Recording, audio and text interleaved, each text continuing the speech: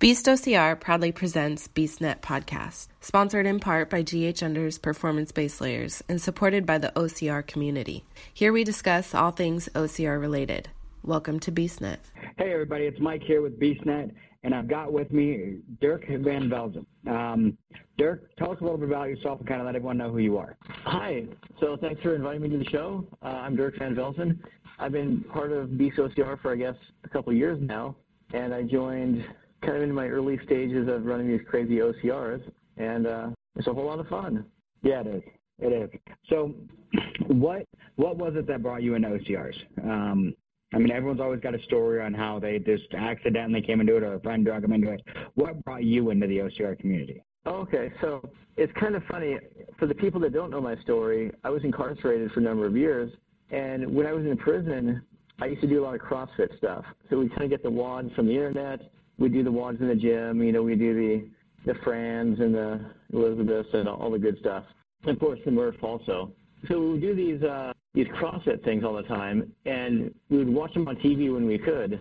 And every once in a while, when we'd watch the TV shows, the CrossFit games, we would see Spartan races on TV. And so I was kind of totally in the CrossFit thing, and I would see these guys running up and down hills with sandbags and carrying buckets of gravel and all that stuff. It looked terrible. And I'm not a big runner, so I just like the fun kind of stuff. So I see these poor guys suffering through this horrible thing. I was like, oh my God, that looks terrible. So yeah. I never really had any intention of doing them. Yeah. So what finally decided to get you into doing it? Well, so I had seen some of those, and I kind of knew about Tough Mudders a little bit. And then what happened was, part of my crazy story is, after I got out of prison, I went to Stanford, and I did the social entrepreneurship program there, which is super cool. But when I came back to visit some of my colleagues at Stanford, I stayed at one of those couch surfing things, where you kind of just pick a couch in the area to sleep on for a week or two. And that's what I did. And I met this really cool chick who worked at Google, and a bunch of her friends, they were all Tough Mudder people. So when I was sleeping on her couch, I kind of got together with them, and we went training for a Tough Mudder, and we went running up and down, I think it was like Mount Tams, something like that in California. And I ended up twisting my ankle and rolling it pretty badly, so I didn't run the Tough Mudder with them. But that kind of what turned me, because it was this crazy thing I saw on TV that I wanted no part of. And I kind of got involved in this really small community of really super cool people doing this stuff. And, of course, these were a bunch of Googlers that were doing it. And then I came back up to the Northwest. I was like, you know what? It doesn't look that bad. Yeah. So it was a Tough Mudder, kind of similar to the Spartan race. And then I thought I'd take a look at it. Yeah. So when did you was Spartan your first OCR, or did you do one before that? No, so I had a girlfriend back in those days, and she didn't want anything to do anything super serious like that. So our first race was the Warrior Dash, and that's got to be like the perfect race to introduce a new person to the community, because of course we walked pretty much the entire race, and in the middle of it we ran into this brother and sister team from Oak Harbor, and they owned a bar. And so during the race, they had a backpack with them. And, of course, in their backpack, it was full of Dick's hamburgers and a fifth of Crown Royal. So we walked the race with them, drinking Crown Royal and eating hamburgers. And I was like, okay, this is not exactly what I thought it was going to be, and this is super cool. I know not all the races, some of the races take this stuff pretty seriously, but the way they kind of eased me into the whole thing was a whole lot of fun. See, now I want to do my next race with a bag full of hamburgers and a bottle of Crown. Yeah. You'll find me on like the third obstacle, just leaned up against the wall like, I'm done. We're good. Oh, yeah. Yeah. My girlfriend ended up not drinking any of the Crown, so it was just between the three of us. And we finished it off, of course, and we had a pretty happy race. I bet. So that was the Warrior. Yeah, so what got you to take the step up to the Spartan races? Yeah, so I did the Warrior Dash, and then I found some kind of Facebook group. It was before the Beast people. It was somewhere else, and I was just kind of following along, and someone made a post like, hey, who wants to do some training? And so I met this chick. Her name was Samantha, and she was kind of a grit fitness coach. And we did some little trainings in the park, and I trained with her for a while. Somehow she tipped me off to Jesse, at West Coast Obstacles, And Yeah. then I got involved with that crew. And then we did some trainings there, and I think someone brought up the Spartan race in general. And it was like, oh, well, I haven't done one of those yet, but I've seen them on TV. so yeah, then I started, I think I'm going to do my first Spartan race after the Tough Mudder. That was my first real race. And that, we weren't drinking on that one. Then after the Tough Mudder, I think I might have done the Lard Butt or something like that. And then maybe after that was a Spartan race. Wow. So are you familiar with the Lard Butt? I am not. That one sounds interesting. That sounds one right at my house. But okay, so you'll see how serious I'm about these races when I tell you about the Lard Butt. Okay, so I think it was at Magnuson Park, and it was a 1K, and instead of hydration stations, they have donut stations and beer stations. And you have to walk from station to station, and if you run, people heckle you. So it's really, it's a 1K walk. You can't go too fast, and there's donut stations with Krispy Kremes and beer. So it's oh wow! And then you get this T-shirt. Then you get a T-shirt that says Lard Butt, of course, and like instead of the Cascade Mountain races, it's like it looks like ass cheeks, like plump butts, which is of course the Lard Butt. Nice. That seems, unfortunately, sounds right up my alley. But I'm trying to stay away from those kind of races right now. So. Yeah, you can't even burn it off by walking the 1K. So. Yeah. Wow, a 1K race that you can't run. That. Yeah. See, I did the top donut dash a couple of times. Sounds similar, but I haven't done that one yet. But see, that one they only give you, it's a full 5K, but at the end you get a donut at the end. So I mean, it's not. At least one donut you pretty much burn off on a 5K. But yeah. But I've done that one a couple times, and that's a fun one, actually, because it's right around Green Lake. And I love the ones around Green Lake because Green Lake is gorgeous. So. Yeah, it's really beautiful. It is. So what got you into the Beast? I know you said you met Jesse and all that at WCO, which, WCO is great. We all love Jesse. So, in fact, I might be getting some more obstacles from Jesse here next weekend, but that's a hush-hush thing. Shh, don't tell anyone. But okay. Yeah, so this is way back in 2016, and I can't remember how I transitioned from the Tough Mudder, which is like a pretty serious race, to I think at some point I finally dipped my toe into the Spartan race. I kind of knew what they were, and I wasn't really excited about doing those because I didn't want to do a lot of running. I didn't want to carry sandbags and buckets of gravel.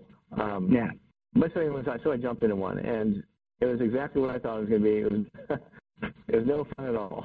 And that was kind of one of the charms to these things, because the other part of my story is not only have I done a bunch of time in prison, but I also run this nonprofit called the Prison Scholar Fund, and we have a mission of opening access to college education for prisoners.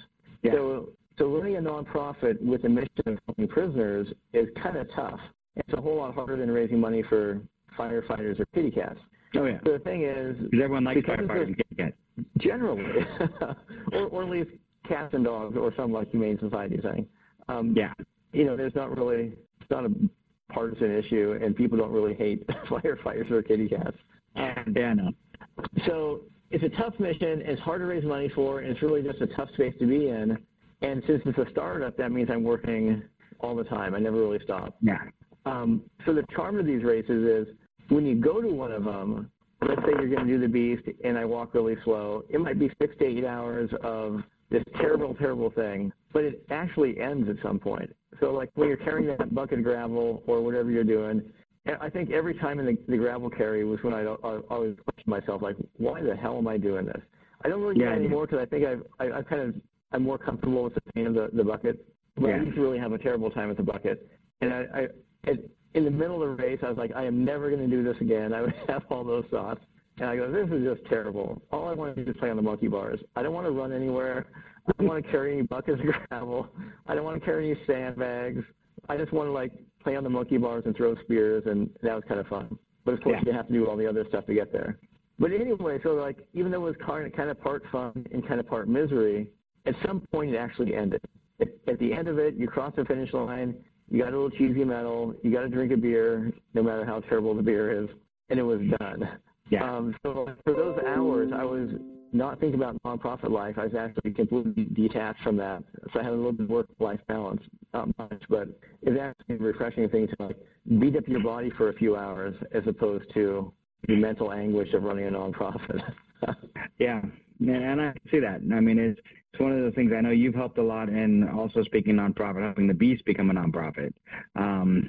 But tell us a little bit more about your nonprofit and how that came about and how it works. Oh, sure. Okay, so really long story short, I ended up in prison for a series of commercial burglaries.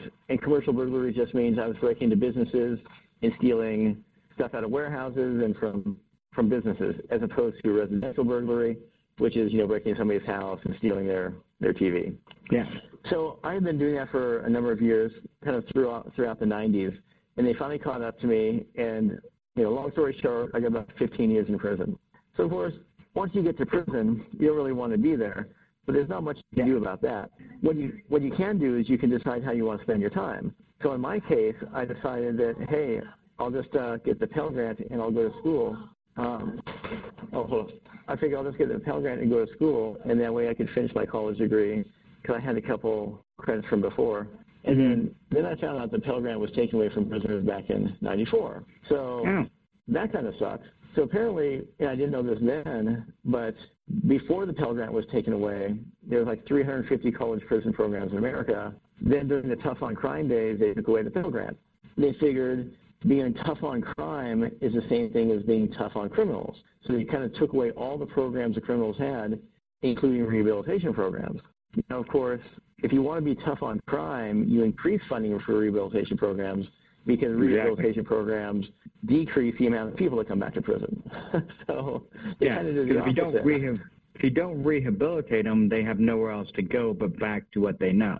Yeah, exactly. So, they come to prison with a bad skill set, and they simmer in a pot for 5 or 10 years, and then they get out with the same skill set and probably a more negative attitude, and they just go back to what they're doing.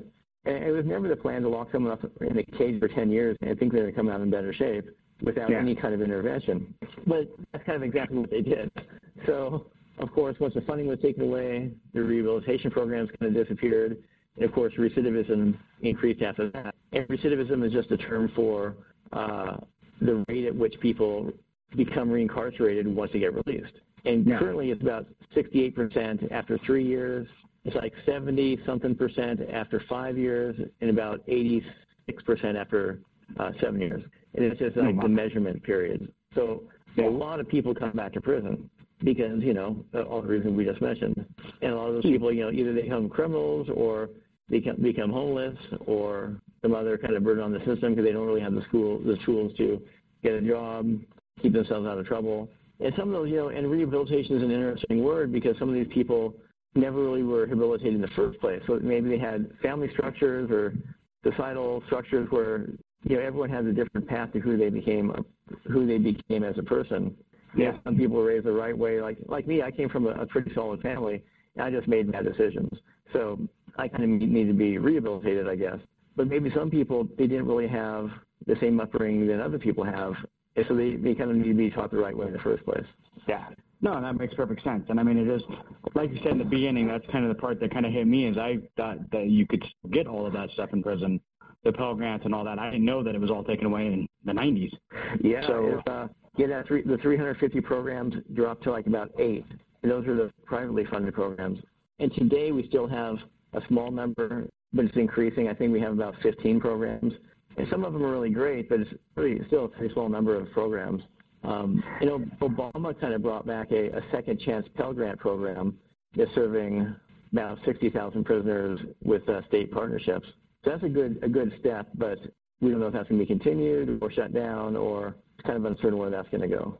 See, and that's sad to me because I've always thought that they had all that stuff so that they could, people were being rehabilitated in prison, and that's what they make it sound like to all of us, that have never been, that people are being rehabilitated, but it sounded like they're not. They're just going to prison and basically going in with one bad skill set, meeting a bunch of people that have the same bad skill sets, and coming back out with more friends, basically.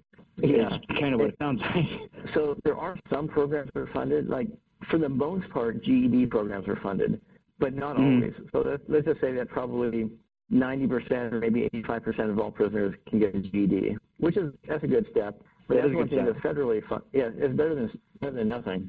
And they can argue that if you don't have a high school diploma or GED, it's almost impossible to get a job, which is probably true. Mm-hmm. And then they like to talk, when they talk about rehabilitation, they do have some programs. Those are usually like vocational programs. So they'll have a beauty school for the women, a barbershop program for the guys. They'll have flagging courses, like the construction crews that flag on the road. Sometimes they'll have construction courses like framing and roofing and siding and sheetrock. Not everyone's cut out for post-secondary work. Some people can just, go straight to the trades. So there are some vocational programs, and every state's different. Some states are really great with some states have almost nothing, because that's not really a federal policy, that's a state policy. And so it's a totally mixed bag of what's available and where you're at. And of course, if you're in one of those private prisons, you really have no programs at all because they don't do anything. No, that was good. Because I know I used to work with a guy who was in prison for 10 or 15 years, I think.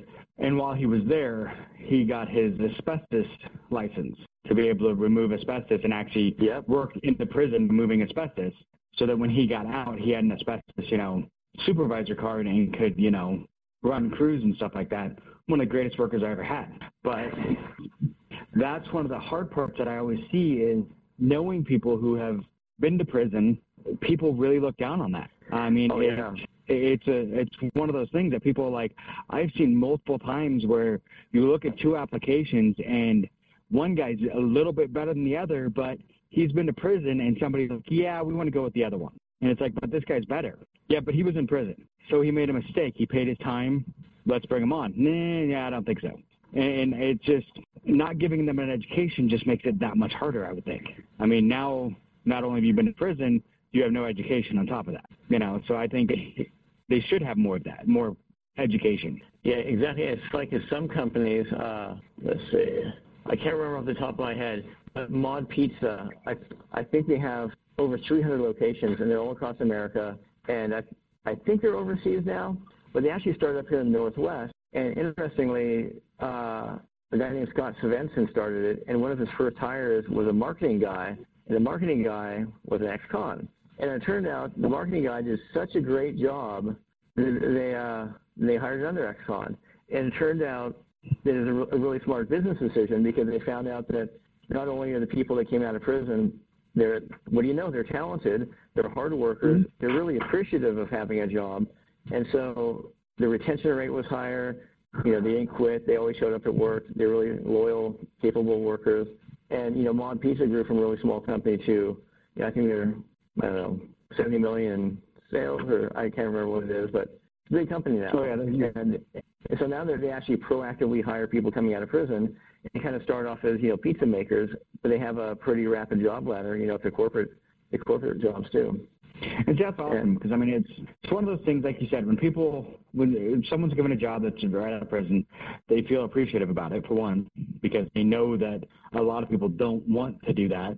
And two, I always feel like, a lot of them have like a chip on their shoulder and feel like they have something to prove, and that's kind of like I said, I got one guy that worked for me that was one of the best supervisors I ever had. And I think that was part of it, was he had a chip on his shoulder. He's like, I've been to prison. I know what it's like. I'm going to do everything I can to make sure I never go back. And he worked his ass off. And you see that a lot with people like that because they're appreciative of it and they don't want to go back. Yeah, that's great to see, for sure. Yeah.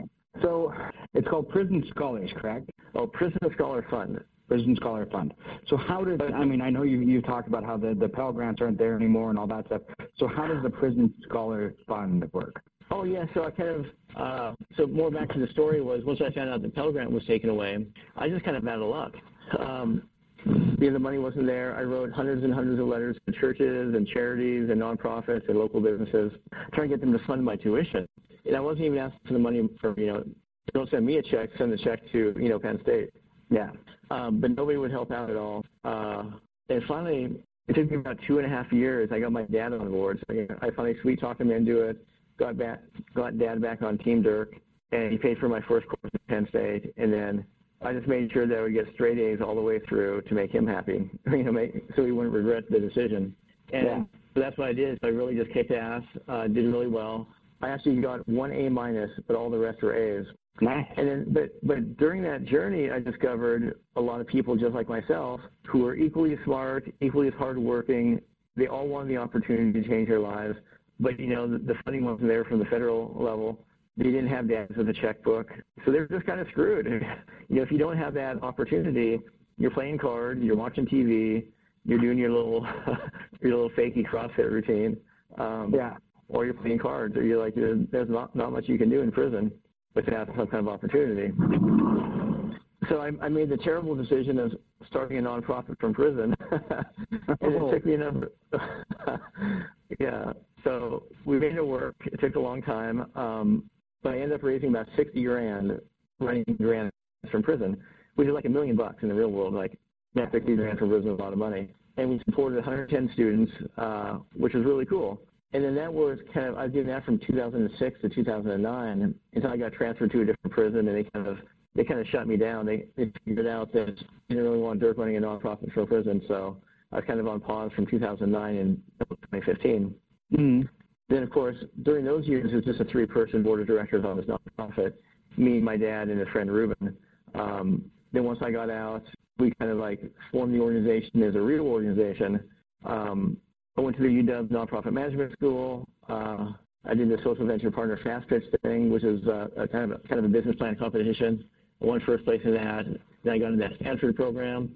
And then since then, we've just been trying to build the organization, build the board, connect with people who want to support our work, connect with volunteers, and we're just trying to do more over time. And it's kind of funny because it's really frustrating on how slow all this takes. Yeah, we have a whole bunch of Google volunteers, and I have this one guy who is kind of one of my mentors. And I was, kind of complaining about how long all this takes. And he tells me, he goes, every overnight success takes years and years and years to happen. So yeah, that's kind of a nice way to look at it. And it's awesome what you're doing. But actually, let's take a quick commercial break real quick, because if we don't, I'll forget about it, and then Adam will get all mad at me for not putting it in again. So let's take a commercial break real quick, and then we'll come back, and I want to hear more about your nonprofit and where it's at now. So let's take a quick break. Grays Harbor Unders makes the performance-based layer clothing you want and need. Whether you work, hunt, hike, fish, run, or ride in the great outdoors. If you work up a sweat, Grays Harbor Unders are for you because their unique dual-layer fabric removes moisture from your body and keeps your skin dry, even when the outer layer is completely wet. It's a base layer like no other. Get you some at ghunders.com. That's ghunders.com for the best performance-based layer you'll ever wear. Okay, we're back from break. So you were talking about how, it formulated. Where's your nonprofit at now? It's where's Prison Scholar Fund now? Okay, so where we're at now is kind of in a weird place. So like anyone that knows anything about business, they always tell you to, focus on basically one thing. And what makes it hard for us is we have 3 or 4 things we have to focus on because first of all, because we've been in existence for a while, we have all these past people we supported. So when I was incarcerated, we supported about 110 people. A lot of those guys still want to go to school. So we need to raise money and support them. The second thing we need to do is we need to raise money to build capacity. And building capacity just means we need to raise money to hire staff to raise money. And so you can either run programs or you can invest in the organization. And the idea is, if we just spend all our money giving out scholarships or building programs, we're not going to have any money to hire staff to do more. So, in the perfect world, you would spend the first couple of years building capacity so you can build this engine, kind of like a fundraising engine, to raise a whole bunch of money to support the organization and then run a lot of programs, as opposed to just having a really, really small organization that can just run a few programs. Yeah. So while we're trying to run programs, we're also trying to build capacity. And so it's kind of like trying to fly an airplane and build it at the same time. So that just makes it twice as hard. Then, of course, we're trying to build a really cool program instead of just awarding scholarships for paper-based courses, which is kind of what I did from prison. And here's the part I didn't really mention. I was taking classes through the mail. So it was basically you would submit your assignments on paper, you'd mail it to the instructor, and they would grade them and send them back. And we're trying to build this online program. And, of course, prisons can't be online, so we basically have to take the online program, adapt it for the offline environment, and then the prisoners would kind of be in a sort of online program, if that makes sense. Yeah. So it's basically an online program that's not online. Exactly. So a lot of prisons they'll have an education department with servers, and those are disconnected from the internet. So we're kind of building this hybrid online program where we take the online program, download all the information, put it on the server, and then we have to hire staff to upload and download the information. So it's a little bit of work for an online program, but it's 10 times faster than doing it through the mail. It's basically an online program that's done offline. Exactly. So it's like the computer set up to be able to do it all because it's saved on the computer. They just never actually have to go online. Yeah. Okay. Like in my case, it took me about 10 years to get a 4-year degree just because of all the back and forth. Yeah. So we kind of want to speed that up a little bit. Oh, go ahead. Oh, go ahead. Okay, so while we're trying to build that whole thing, it's really tough because a lot of your money comes from, that's why you have to look at it, where does the money come from? Either it comes from the government, or it comes from foundations, or it comes from people, or maybe you have some strategy, like you sell something, like you sell T-shirts or mouse pads. So we don't really have anything to sell, not like that. And of course, in order to sell something like that, you have to have a whole marketing engine. And we can't really get too much government money because we're kind of doing the job the government should have been doing in the first place. So the government's not going to really give us money for doing the job that they don't want to do. So that kind of leaves people and foundations. Well, foundations, they don't really, very few foundations like to fund capacity building. They always like to fund programs. But a lot of times they don't like to fund programs. And in prison education, it's kind of a weird area for foundations. So there's not a lot of foundational support. So then basically it comes down to people are a supporter. But of course, how does that happen? You can't just attack people on the street and say, hey man, give me some money. I mean, you kind of can, and I guess that's what marketing is. Give me money. And that's a long process. It's really called, if you look at the sales funnel, it kind of starts with friend raising, and then fundraising, and then you steward the donors through a process of investing in your program. And that whole thing takes a lot of time. So you can't just hang your shingle and then think that in 6 or 8 months you're going to be up and roaring. When you start off with 0 donors and, maybe 10% growth is a reasonable number, it takes a long time to get to 1,000 or 2,000 or 3,000 supporters.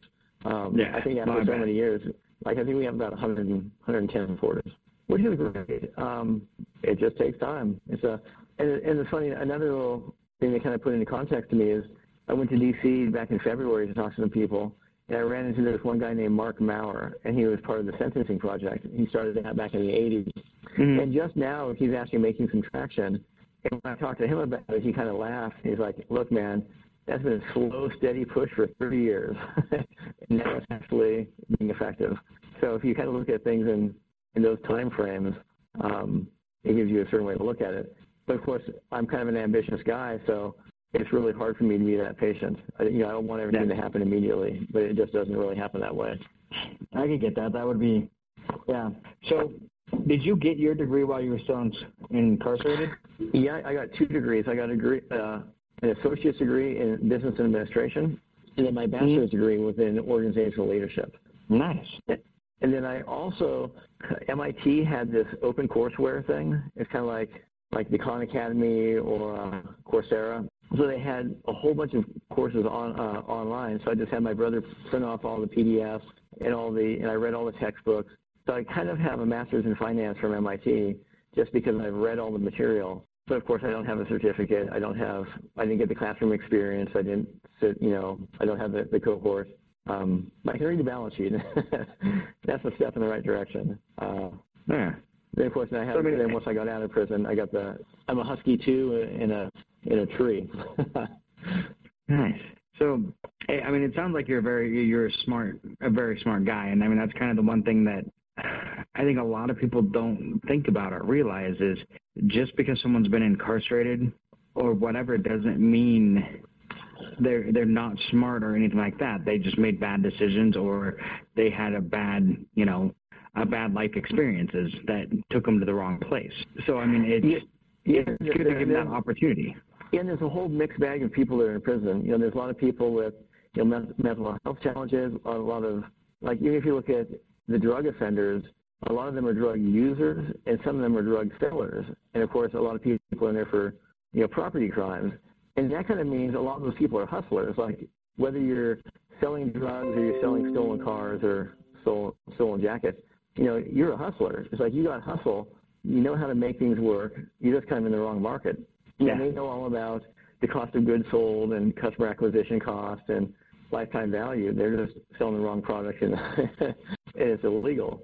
So they can take that same skill and just really reapply it to a legitimate endeavor, and they'll be just fine.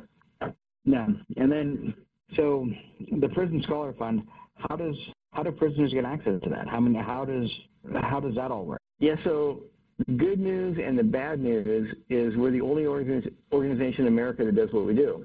And what that means is any prisoner in America, and there's let's say there's about 3 million prisoners, let's say about 20% of them are kind of college ready. So there's about a couple 100,000 people in America that could be going to college right now. And of course, they're not going to college because the programs don't exist. So what they do is they have their friends or their family or their counselor, or they write a letter to the state legislature, and those people Google prison education. Our website comes up, they get our address, and they send us a letter. And they say, hey, man, I really want to go to school. Can you please help? So we get flooded with thousands of letters from all over the nation from people wanting to go to school. And, of course, we're a tiny organization, so we can only help a few people. But we also want to respond to these people, at least let them know, hey, we got your letter. We'll put you on a waiting list. We can't help you right now, but that's a huge job. And then that also takes away from, if my focus is fundraising and building the organization, now I have one more thing on my plate, which is responding to thousands of letters, uploading this, opening the mail, scanning them in, uploading them to the database, responding to them or not responding to them. But at least we have a lot of really great volunteers to help with that. So it'd be great to have funding. It'd be great to have funding to help, these thousands and thousands of people. But we're working on it. We're trying to get there. Which is awesome. What kind of stuff do you have coming up? I mean, if people wanted to help, how could they help you? Yeah, we have probably a whole list of all sorts of things you can do to help. And just for example, Google is a really great organization. We get tons of help from them. I can kind of post my job descriptions on their internal website, and they kind of pick and choose what they like to help with. And Microsoft is another really great corporation that helps. And they really help in a couple different ways. So with Microsoft, for every hour that a volunteer helps, Microsoft pays us $25. But Microsoft also matches the donation the employee makes. So if they give us $1,000, Microsoft matches it, we get $2,000. Google does the same thing, but Google actually triple matches sometimes on some programs, and they give us $10 per hour that the volunteer helps. And it doesn't really sound like much, but if you have a couple Microsoft workers volunteering a few hours a week, maybe you got 4 or 5 workers, before you know it, those $25 adds up, and it pays for your rent. So those are really great workers because most of the people that work for Microsoft and Google, they have a lot of brain power. They're really smart people. They have a really big giving culture, so it's really great to have them involved. And, they ask the same questions like, hey, where can I help?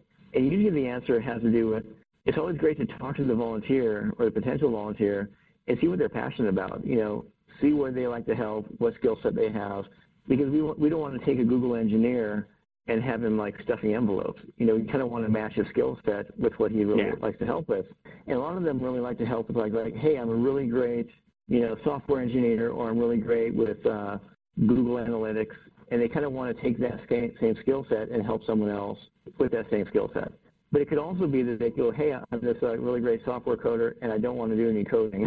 I just want to help you sharpen pencils, or whatever it is. It's really just a matter of matching them with whatever help we could use.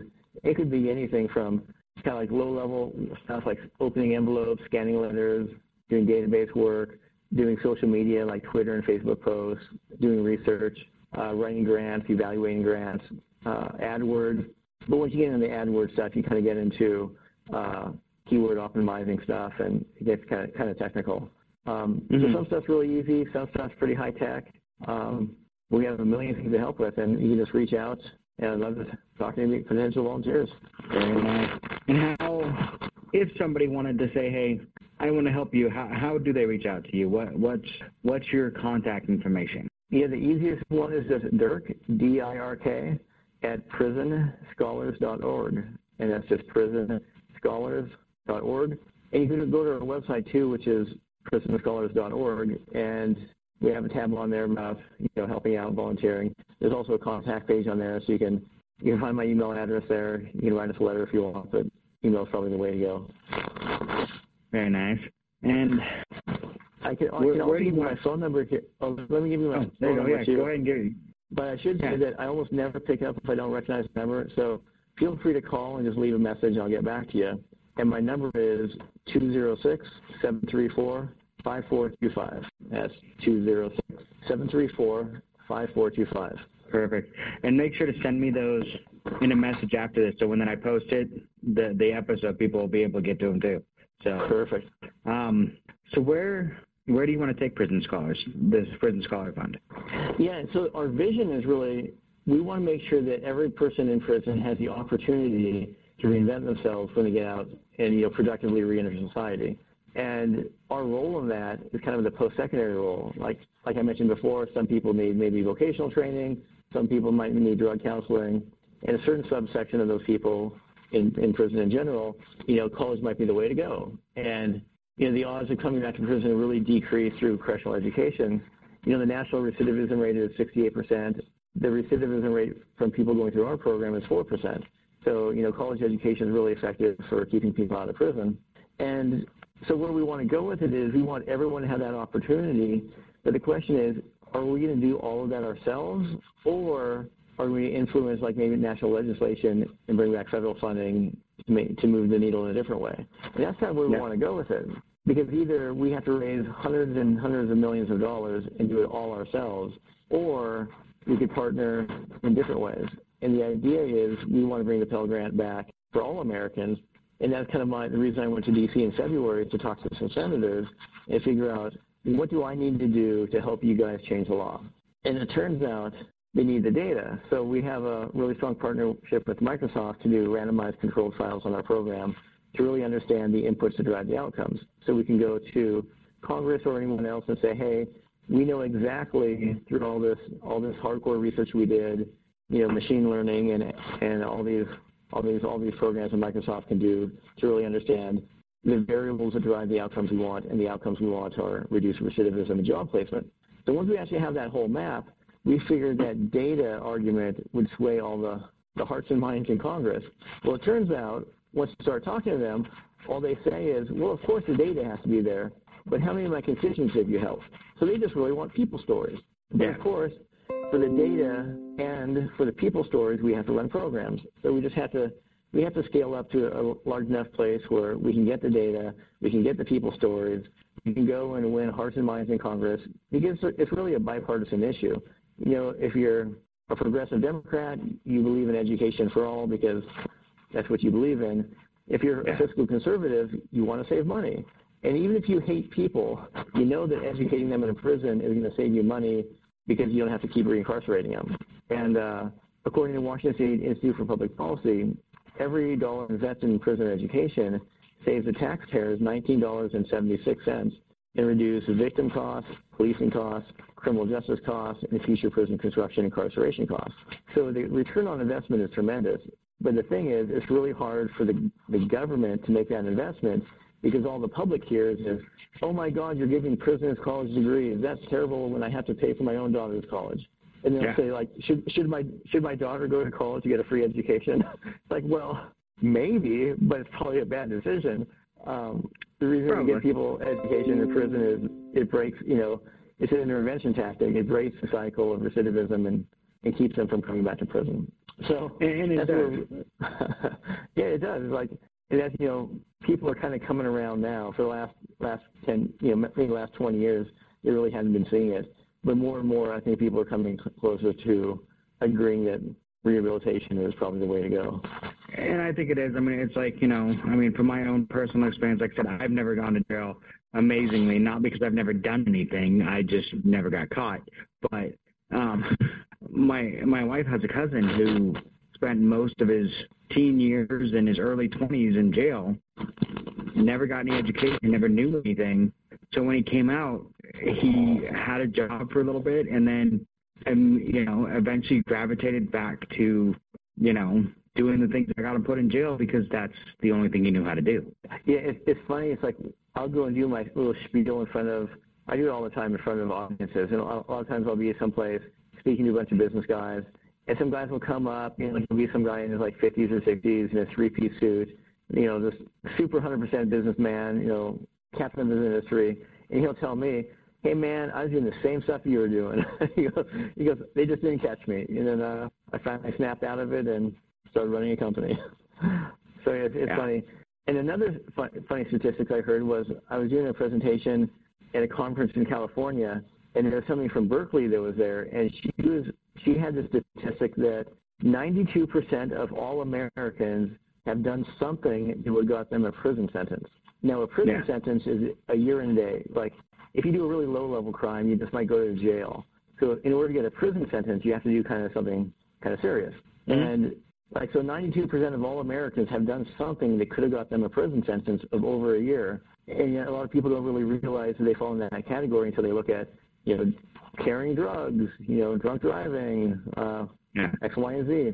So, like, a lot of people can relate to prisoners if they've been there themselves or if they know someone that's been there, when they realize they could have been there if they only got caught. And that's just it. I mean, I'll be honest. There's times in my life where I was 30 seconds away from being in jail. If I had stayed in a spot for 30 more seconds, I would have been busted along with everyone else. But I happened to, you know, go to the store to get a pack of cigarettes, so I wasn't there when everything went down. So, I mean, it's like, it's all about timing. Like you said, 92% of people have done stuff that would have put them in jail for a year longer. Just timing meant they didn't. Yeah, that number is way higher than I thought it would. You know, I figured it'd be a big number, but it's like, wow, 92%, that's almost everybody. That is. Which is kind of surprising. It is. I mean, and like I said, a lot of it's timing. I mean, there's some really good people that have spent a lot of time in jail because of bad timing. They happen to be in the wrong place at the wrong time doing the exact same thing somebody else was who just wasn't caught. Yeah, I know. You know. So we're trying to help those guys. We're trying to help the ones that did get caught kind of reinvent themselves. And if you think about it, like I'm kind of like a living proof, like how powerful education is. You know, after 15 years in prison, I'll tell you, it's kind of a shocker to walk into Stanford. You're like, holy shitballs, I'm at the Stanford Graduate School of Business. What am I doing here? How did that happen? You know, but it all happened because this wonderful opportunity of education opened up to me just because my dad had a checkbook. And that's what it really comes down to is, like, I was really lucky. I mean, not going to prison, but I was lucky because my dad had the capacity to help me and the willingness. You know, I finally talked him into it, and he wrote a check. You know, but for many, many, many other people, they don't have a dad that's able or willing to write the check, and so they're just kind of screwed. And, like, what could have happened to that person if he could reinvent himself from prison? It's really hard to, you know, it's really hard to measure. If you don't commit a crime, then that's one thing, but what if he's really ambitious? What if he starts a company and hires 30 or 50 people? That's a whole different kind of impact. Oh, exactly. And I mean, it's one of those things, too, that how many people do you think that came out of prison and ended up going right back to what they were doing would have done different if they had that college degree coming out, that had another option? And it seems like a lot of times prisoners don't, you know, ex-prisoners don't have the options because they come out of prison, they don't have the education because, well, they've been in prison. You know, especially if it's something that happened when you were 18 or 19, you didn't get to go to college because you're in prison. So you don't have that education that your peers have. And then on top of that, you have to put down that you've committed a felony or whatever. So you've been in jail and people don't want to hire you. So all of a sudden you have no, you know, you feel like you have no choice. It's like, I need to pay rent. I need to do this. I'm going to have to go rob a house. Yeah. It's funny. It's like, I can't remember what study this was, but somebody kind of did an analysis of how many things in your life are affected through a criminal record. And I think the number was like 22,000. It's like anything from getting a job to housing to just all sorts of things. They're colored by having a criminal record. So you always think like, oh, you go to prison, you do your time, you get out, and it's over. Well, doing your time is just part of it. Then you have this trail that follows you forever. The stigma. It's terrible. And then you wonder why these people can't get their lives back together. And you can always say, hey, these are just excuses. They're just making bad decisions. You know, but a lot of these people, they could really use some help to, you know, make the right decision. Yeah. So you kind of don't want to, like, make things harder for them that are already hard.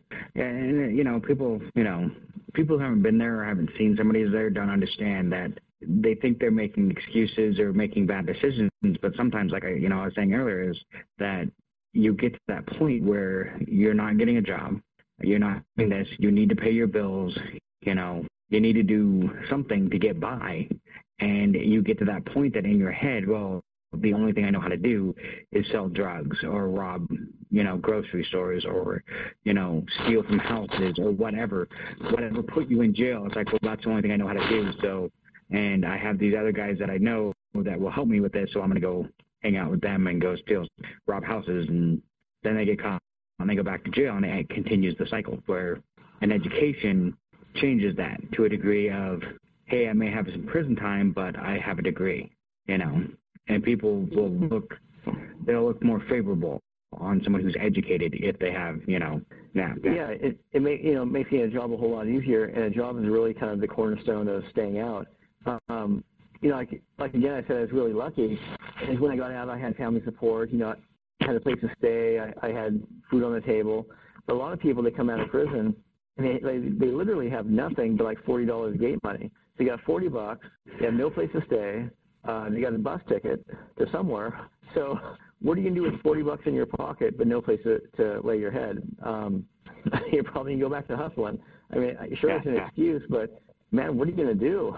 I guess you can go to a homeless shelter or, things are going to be kind of tough for a while. The last thing you want to do is make things a little bit tougher so they kind of fall on the easiest thing to do, which is like just go sell some drugs.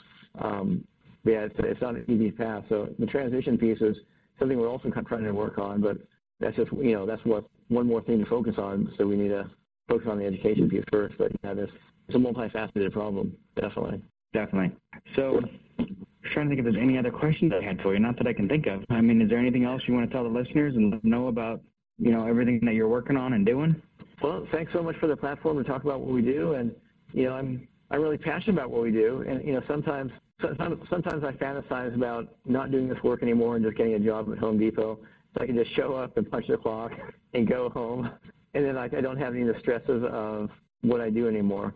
But the thing is, I'm passionate about it because it really changed my life. And I see the lives of other people we really changed.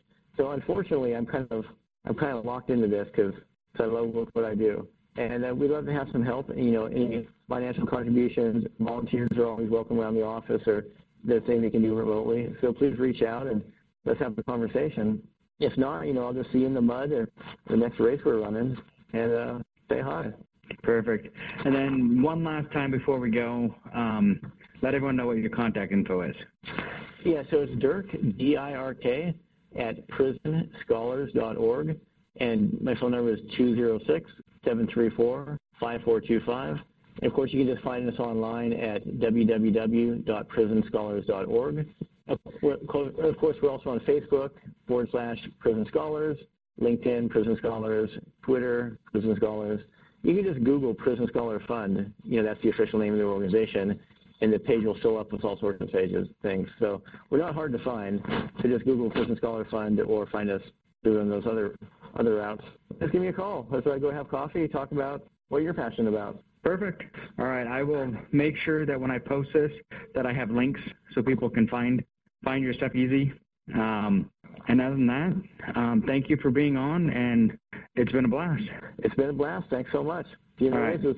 See you there. Thanks, Mike. Bye. Yeah. Thanks for listening to the BeastNet podcast, brought to you by Beast OCR. Don't forget to subscribe and let us know what you think and what you'd like to hear. You can find us on Facebook or at beastocr.com.